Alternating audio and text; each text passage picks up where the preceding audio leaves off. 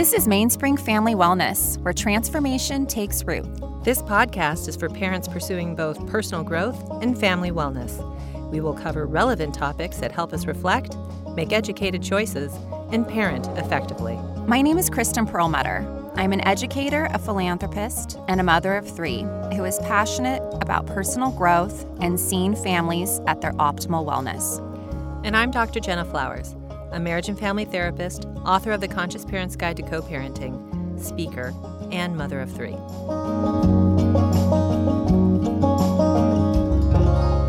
Welcome to Mainspring Family Wellness. We're so excited to have Annette Castillo with us today. She is a nurse and a busy mom of five. Yeah. And she is a business owner and educator of Sensitive Solutions. And she offers in-home sexual education courses for children and their families. And we're really happy to have you here. Thanks for being here today. Thanks so much for having me. I'm really excited to be here. Great. So tell us a little bit about yourself. How old are your kids and how long have you been a nurse? So I've been a nurse for 22 years. I got my first job here locally at a little hospital named Hoag. And I started working there 22 years ago and then came over to work as a school nurse. And I've been doing that for about 19 years. One of the exciting things I got to do was to get into the classroom to work with the kids and do some sex education. And I really found a passion for it, really loved it. Mm-hmm. I worked with high school kids for about 10 years. And one of the things that I realized was a couple of things, but one of them was that the kids who were able to talk to their parents in the teenage years made better decisions. Mm-hmm. They were guided by their parents and just had that open relationship, and they just made better decisions. The other piece is that when I went into the classroom to do the education, the parent piece was missing. When you talk about being guided by their parents, what kind of guidance do you think these kids received to make better decisions? I think that they came to their parents with questions, maybe things that they had heard, things that they were unsure of, and their parents sat down with them and were open and gave them the right information and just were really open and transparent and honest, kind of built that trusting relationship. Mm-hmm. And so they would come to their parents to say, hey, I'm thinking about doing this. What do you think? Even in healthy dating relationships, this is what we're thinking about doing. So those kids made better decisions overall. I think that they were supported. They felt support and felt guidance. That was one of the things that anecdotally I noticed when I was a high school nurse. Mm-hmm. I still am a high school nurse now, but I work with a different population. But so about 5 years ago, in August of 2014, I've been thinking about doing this type of business and providing this type of education for kids and their parents, and including the parent piece. So I started Sensitive Solutions five years ago in 2014, and I absolutely love it. It's my passion. It's really fun to do. So working with kids and families. So can you tell us a little bit more about how those classes work? So right now I have a couple of ways that the classes work. One of them is I go into people's homes and a mom, it's kind of like a hostess situation. A mom will reach out to me and say, hey, I have a group of kids that I want to get together. Can you come to my home and do some classes? Depending on the age, we can do one class. Usually 6th grade and older, we do about 4 classes. She gets her son, daughters, friends together, and either a son, we do them separately, boys and girls. And then we hold the classes and we have the parent present during the classes. Mm-hmm. So, and usually in the evenings, on the weekends, or during the weekday after school hours. So, could you share with us a little more about your philosophy with sex education? Yes. So, like I said before, with these teenage kids, being open and honest is really key. I think sometimes parents are really uncomfortable. I have a couple of friends that even when we had little kids, they'd say, well, we don't call it a penis. We call it a wee-wee, or we call it, give it a different name. And I was, because they were uncomfortable talking about those kinds of things. And so we would laugh, and I'd say, well, that's, just call it what it is. Don't make it a weird thing. Make sure that your kids are comfortable with calling it by the clinical names. And I think that builds trust. Then the kids later find out, oh, it's not called a wee-wee, it's called a penis. Why did you tell me it was called something different?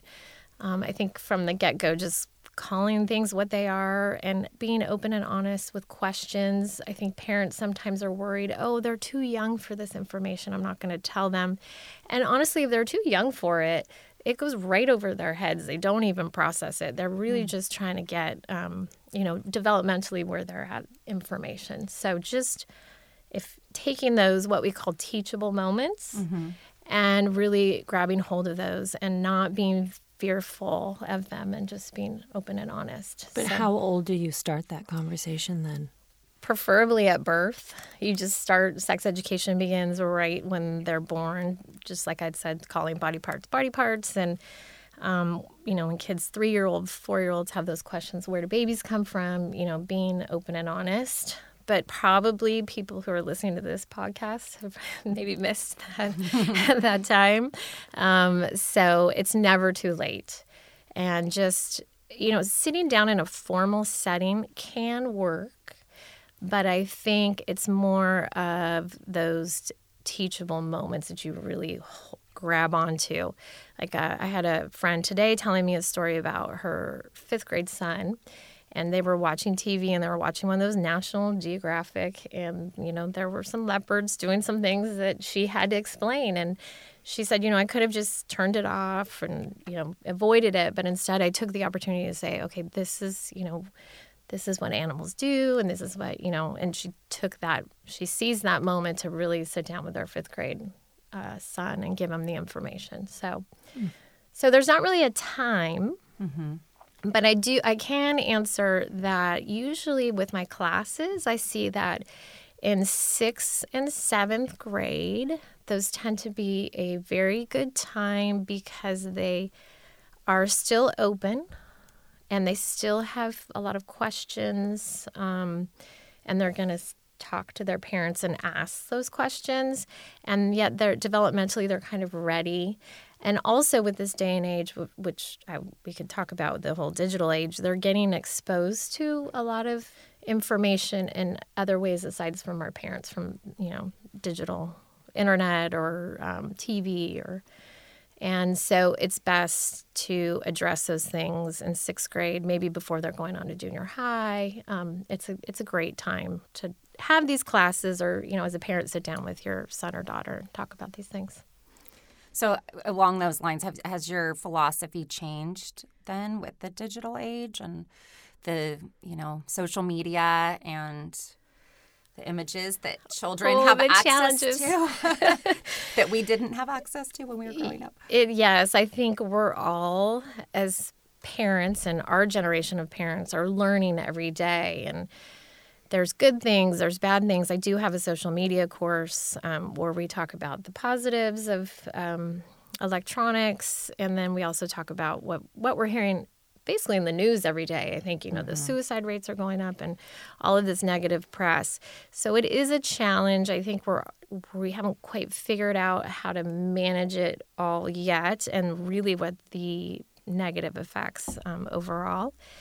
But I think a lot of parents are feeling disempowered through social media, that social media gets to their kids with these important conversations before them. Yeah. And maybe it's not even the right information. Or the right timing. Yeah. I think there's a lot of kids that, they get a phone, in my opinion, too early. Oh, yes, and absolutely. Then perhaps parental controls aren't on enough, or you also read certain disclaimers where parental controls are on, but they can't always filter everything. They can't always filter everything, right? And now all of a sudden these images are penetrating our kids' minds, and they don't really understand what they're seeing. Yeah. And how to comprehend it. Right. And just how the brain responds to, just the chemical reaction that the brain does when they're seeing these images or playing these video games. That research is still being done, and we're still trying to figure out the dopamine, the addiction part of it. That's a challenge. But setting limits is key, and we talk about that. There's a lot of recent research that anything over 2 hours can, increase the risk factors for suicide or depression.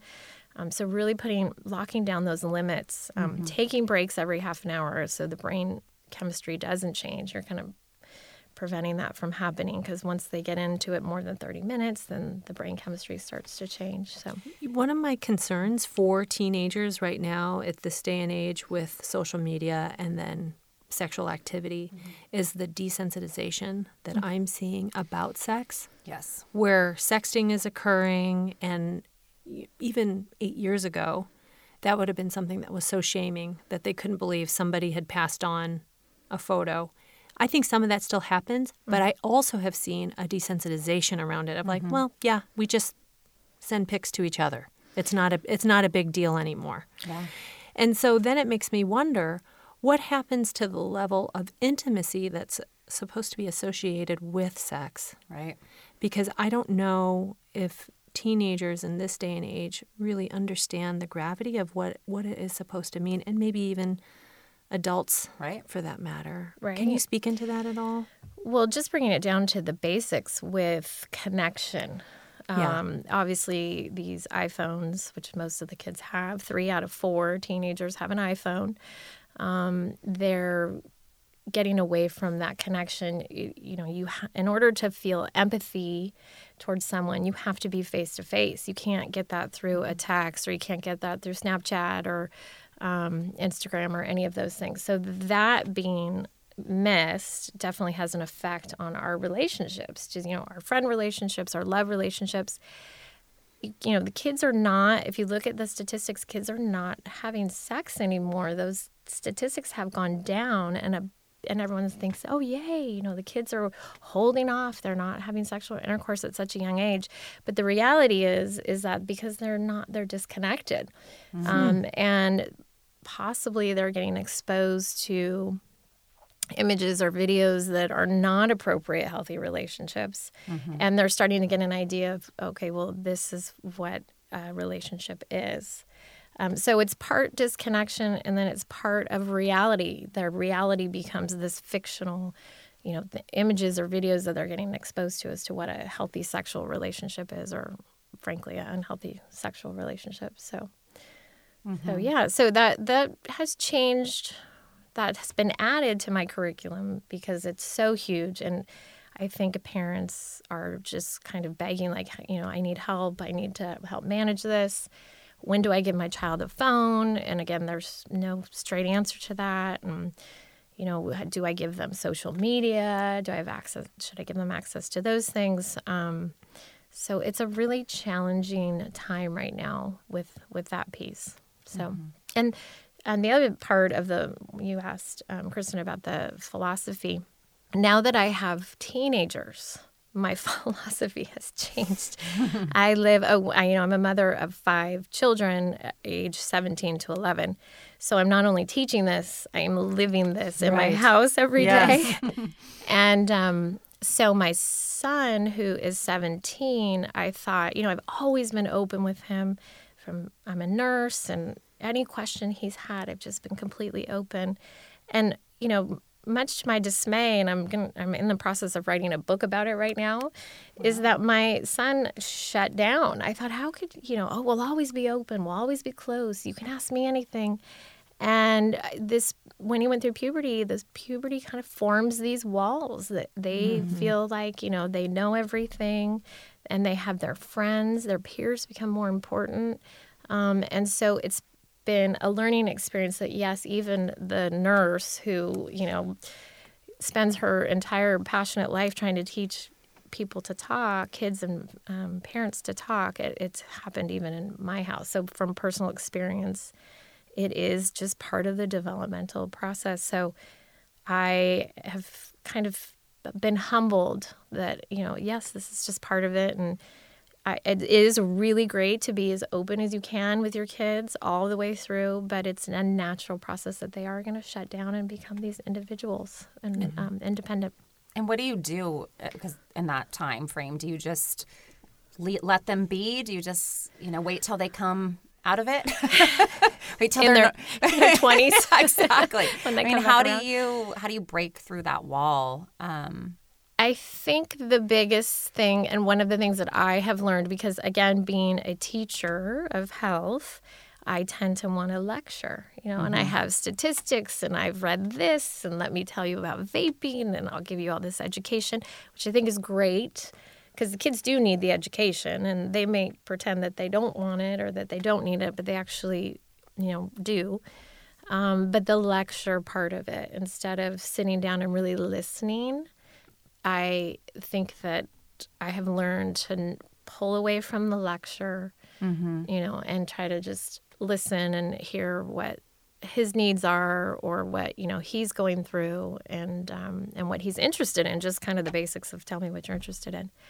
Taking a step back and just kind of taking that in, letting him take the lead has been very helpful. And trying not to get too emotional about things because I think they shut down. I mean, we're... as mothers, we're kind of emotional beings, and it's easy for us to get caught up, and sometimes they tell us things that we don't want to hear. And if we can be as matter-of-fact as possible, then they tend to share a little bit more. So, do you think, though, there's certain things that we should allow to be private for our kids sexually?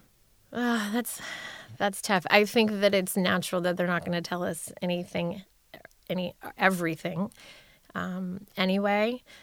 It is helpful, I think, sometimes to assign another adult that they respect, that you respect, that they can talk to, because maybe they don't want to tell you everything. And maybe there's an aunt or a good friend that they can confide in, because I think it's natural they're not going to tell you everything. So. Well, I struggle with when they're not with you, when they're at a friend's house, because you may have your rules or your boundaries and restrictions on devices, but some kids have more access than maybe you have in your own home, and so I feel like I think you just have to be real about that they're possibly going to be seeing and hearing about things that are beyond our control. Yeah, and Jenna, you might be able to relate with this because when kids get older, you no longer know the parents anymore. And you don't know how they run their household. When they're in elementary school, they're kind of protected and we know everyone. And, sure, go over. We know the rules are the same as ours or similar. But when they get into high school, all of a sudden they have this new friend. You know nothing about them and you don't know their parents and they want to go to their house. And so it gets a little challenging. Yeah, I think that's why the foundation you create in the early years is so central. Absolutely. Because then it's that value system that continues to navigate your child in the high school years. Yeah. And even if they slip away from it, they're aware that they've slipped away from it. Yes. And that huge. Helps them to come back to base camp, Let's talk about body image. I know you cover that in your class as well. I mean, I think of it for girls, but I know it's an issue for boys too. Like how, as parents, how can we, create positive body image in our children? There's a few ways to support our kids. This is a tough time. There's a lot of images that, especially when we're talking about social media again, when they're on Instagram and they're seeing people flashing their bodies. And so I think a big part is education. I always come back to education, making sure that they understand that those messages that media are sending out are incorrect or not accurate, airbrushed, added this or taken out that. That's a big part of it. The other piece is role modeling. As sometimes I think we're really hard on ourselves as mothers and we say, I'm feeling this today, or I need to go to the gym every day, or I need to, I'm not looking good in these jeans. So those messages, if we can get away from those and just be, accepting of your body And sometimes with there's a huge push in this community for elite athleticism. And so that comes with kind of a perfectionist personality, which tends to lead to eating disorders. And just showing that, you don't have to be perfect, and to be an elite athlete, you don't have to have zero body fat, or, just addressing those kind of societal pressures that come up. Yeah, I think we're also seeing research now showing that young men are more at risk now for something like anorexia, where 20 years ago you didn't see those numbers up as much as now. Yes. Have you noticed that as well as a high school? I think more on the athleticism side with the boys. I've noticed an increase. But even to the girls I noticed the girls are becoming younger. So they're starting to comment on their body at age 9, 10, 12, really young. And I believe hospital admissions for eating disorders has increased 112% for 12-year-old females. So It's getting much younger for the girls, and then we're seeing more cases with the boys. So how do we combat that? Yeah. I think it just, as parents, the things that we have control over are communication with our kids and education. So just constantly talking to our kids and role modeling. We can show that we can have a healthy relationship with food. And then I guess early intervention, if you see signs, to seek help, right? Yeah. Definitely. Yeah. Well, switching gears a little bit, we have to talk about the so controversial HPV vaccine. Do it or not to do it. I'd love to hear your thoughts. In my classes, we do talk about it. We bring it up. I educate the kids and the parents when we talk about sexually transmitted infections, and we do address the vaccine. I tend to leave, as I do a lot of my classes, up to the family values. One of the first things I talk about in any class that I begin, whether it's one class or 4 classes, we always start with family values. It's not really my place to tell a family to vaccinate or to not vaccinate. But I do think if it comes to my own children, I will definitely, I already have a few of them vaccinated. From the research that I have seen, the CDC has been studying the HPV vaccine for 10 years. There's been no negative side effects. The effectiveness of the vaccine, it's decreased HPV down, I believe, about 81%. So, and it does cover the 4 strains that cause the most cancers, up to 90% of the cancers. So, for me personally, I would definitely vaccinate my kids. And Annette, why would a parent not want to vaccinate for HPV? I think there's a lot of bad press that's been out there in Japan and different countries that people become fearful. They're the negative side effects that they've read about, which we've never proven here in the States. So I think people are on the fence. I think people tend to be on the fence with vaccines in general.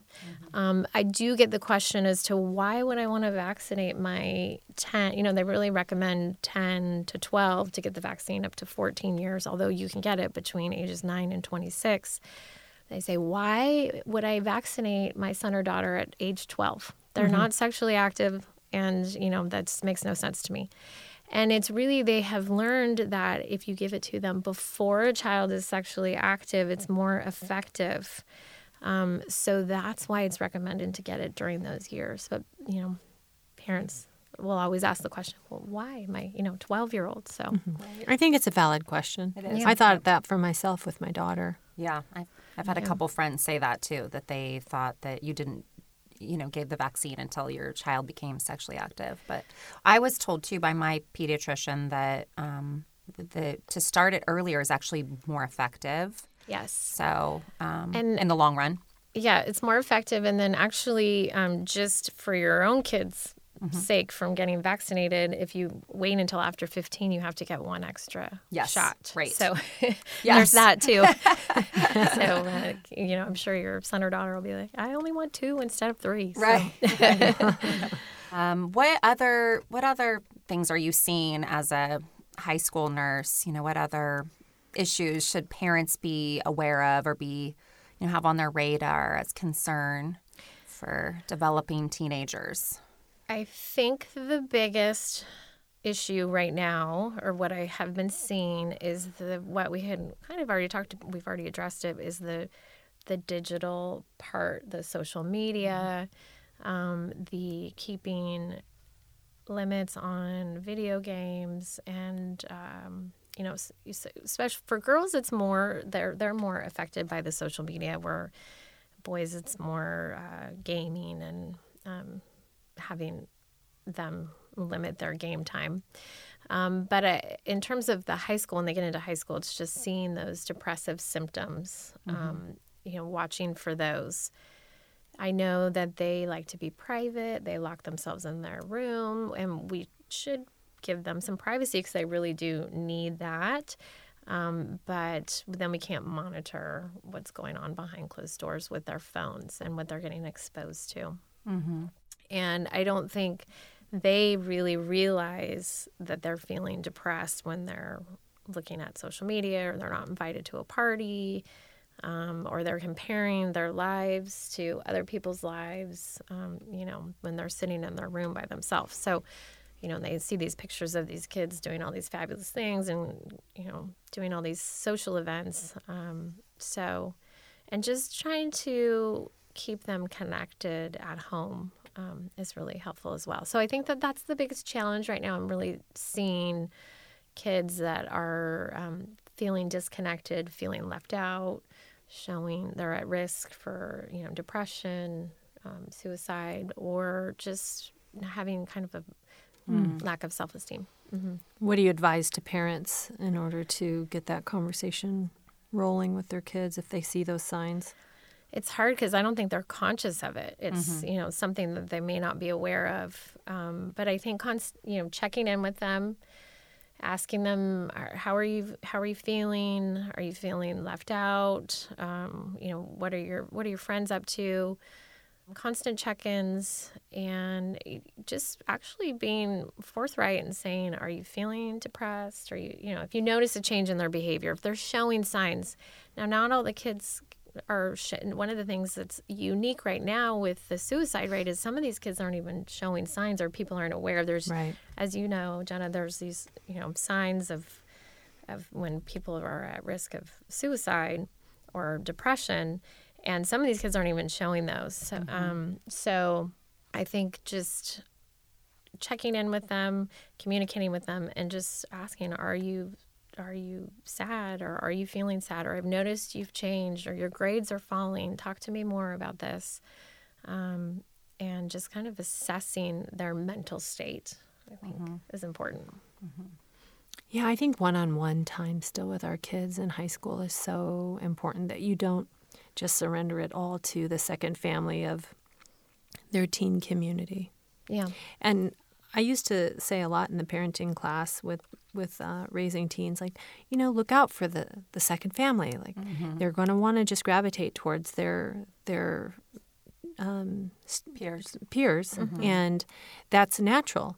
And it is, but they still need you as mom and dad, and they still need to be parented. Yeah. And so sometimes I think we forget that. Yes. And kind of segueing back even to the sex education piece, are there certain mistakes that parents can make when it comes to discussing sex with their teens?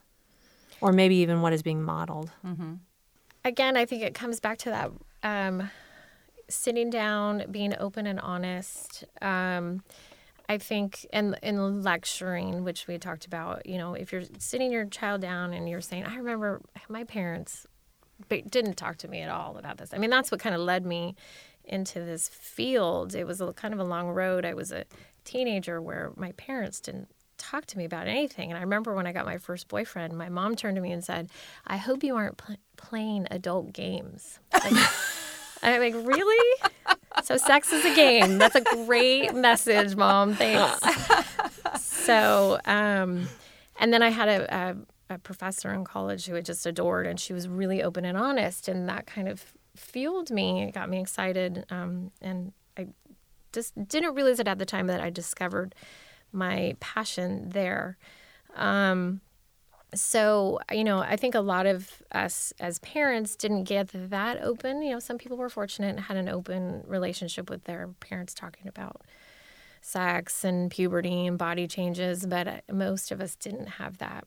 And as much as and as painful and as fearful as it can be, I think you really need to talk to your kids and then, obviously role model a healthy relationship as best as you can. I know sometimes marriage can be frustrating, and we're not always role modeling the best ways of communication because we're all trying as well. But or if you're a single parent, and you have, a dating life, what you're modeling in your dating life to your teenagers or junior high kids or even elementary can really speak volumes. Yeah, so definitely. I think you have to be careful with that as well. Yeah, so being aware of the messages that you're sending your children, because we really ideally want all of our kids to grow up and have healthy sexual relationships with their significant others, their whoever they're married to or whatever they choose. You want them to have a healthy relationship with their own body, and you want them to be able to have a healthy sexual relationship that doesn't have any shame or anxiety. So, and I think you can get that from talking about it with your kids. So that's great.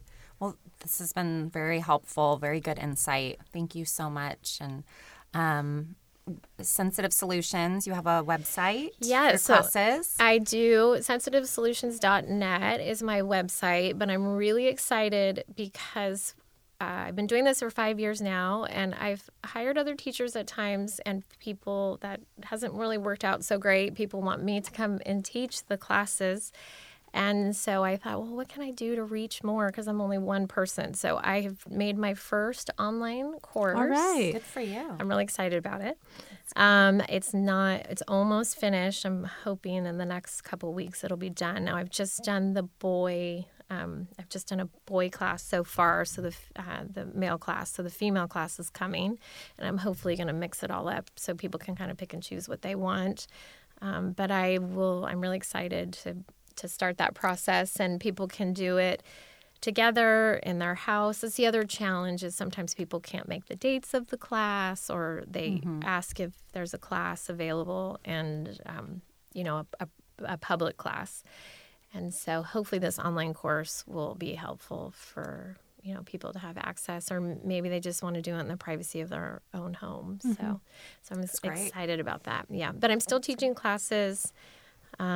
I'm doing them in home, and I'm doing them at the schools as well. I have a few school contracts in the local area, and hopefully this online course will take off, and I'll make more, and then I can reach a greater good, hopefully, and teach as many kids and connect kids and parents together across the world, hopefully. That's great. Well, it's great to have you here, Annette. Thank you so much for being on the show. Thank you so much for having me. This was great. Thank you.